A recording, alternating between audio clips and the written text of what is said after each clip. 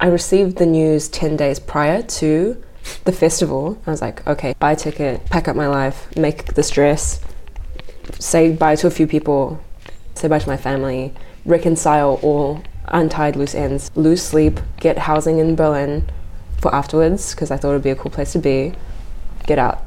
And then as soon as in 10 days, and as soon as I get to Geneva, it's conference time. You have to be ready, it's like 7:30, because that's when the buses leave to the WEF and the UN. South Americans, Central Americans, they're partying in the evening. By 8 p.m, you're like... There's no time to even process what you just did before you arrived there, and you're just going for, I guess, how many days? It was like 4 days. 4 days, yeah.